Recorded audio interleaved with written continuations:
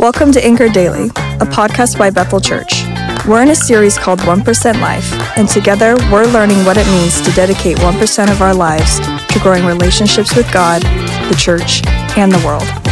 Over the next few weeks, we'll learn about committing to community, choosing church, sharing the gospel, and more. Let's dive in. Hey everyone, this is Scott Chambers, one of the Bethel elders. Have you ever wondered why God leaves us on earth after bringing us into relationship with Himself? After all, we've been saved. Why wouldn't He just immediately take us to paradise? Everything will be perfect there.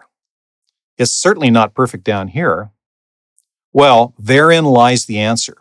It's not perfect down here because there are still plenty of sinners on board. And if God were to take every believer home the instant he or she was reborn, who would tell other sinners about Jesus?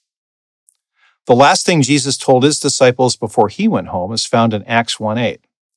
But you will receive power when the Holy Spirit has come on you, and you will be my witnesses in Jerusalem, and in all Judea and Samaria, and to the ends of the earth. God's will for us is that we, His followers, would be witnesses of the best news the world has ever heard. Notice the various spheres of influence Jesus points to in this passage. First is Jerusalem. That's home, the city where we live. Next is Judea. That's the broader geographic area in which we live, maybe our state or our part of the country. Then Samaria. That's still part of our country, but it's where the people who are different from us live. People with different cultures, religions, and ways of life. And finally, there's the ends of the earth. That's other countries. The Lord has commanded us to invest in the lives of folks who don't yet know Him. This is a very high priority for God because He loves them so much. He made the ultimate sacrifice on the cross to pay for their sins, just as He did for us. So if we spend our lives hanging out exclusively with other Christians, we've missed an important opportunity that God has given each of us.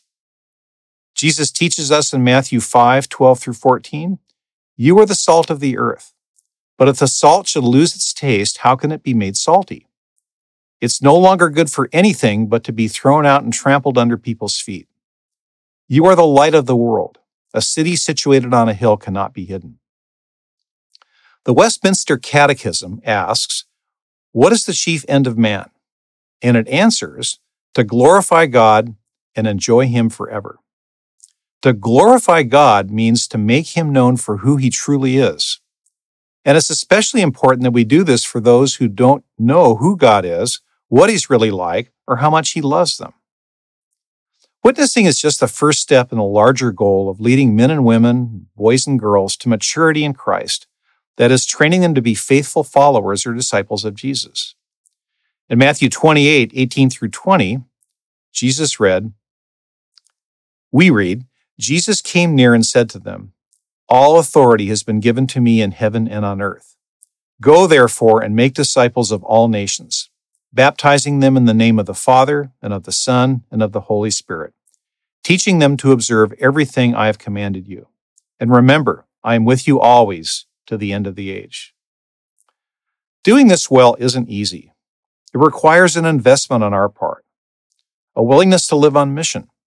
In practical terms, this means building relationships with those who don't yet know Christ, praying that God would soften their hearts toward Him, sharing our lives with them, and showing them what God is like by walking in the power of the Holy Spirit.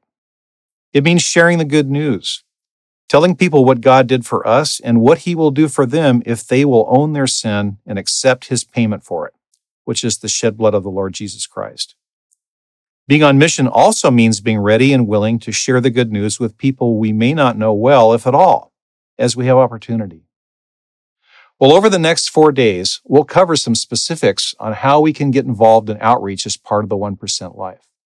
But the important point for today is one of motivation. Are we willing to invest in others who don't yet know the Lord? As we consider this, let us never forget, there is salvation in no one else. For there is no other name under heaven given to people by which we must be saved. Acts 4:12. Please join me in prayer. Father, we thank You for the privilege of being Your mouthpieces on earth, to share the good news with our fellow human beings. But Lord, we also ask you to forgive us for those times we don't represent you well or speak up on your behalf. Please give us a heart for those who don't know you yet, the boldness to speak up for you when we have the opportunity, and the fruit of your Spirit so that people will see your qualities in us. Finally, please give us, your church, the will to strive for unity and to love one another as you commanded, so the world will know that you sent your Son, King Jesus. In his name we pray. Amen. Thanks for joining us today as we discover what it means to live a 1% life. If you haven't already, head to bethel.ch to find more resources like our 1% reading plan, Sunday sermons, our 1% life study, and more.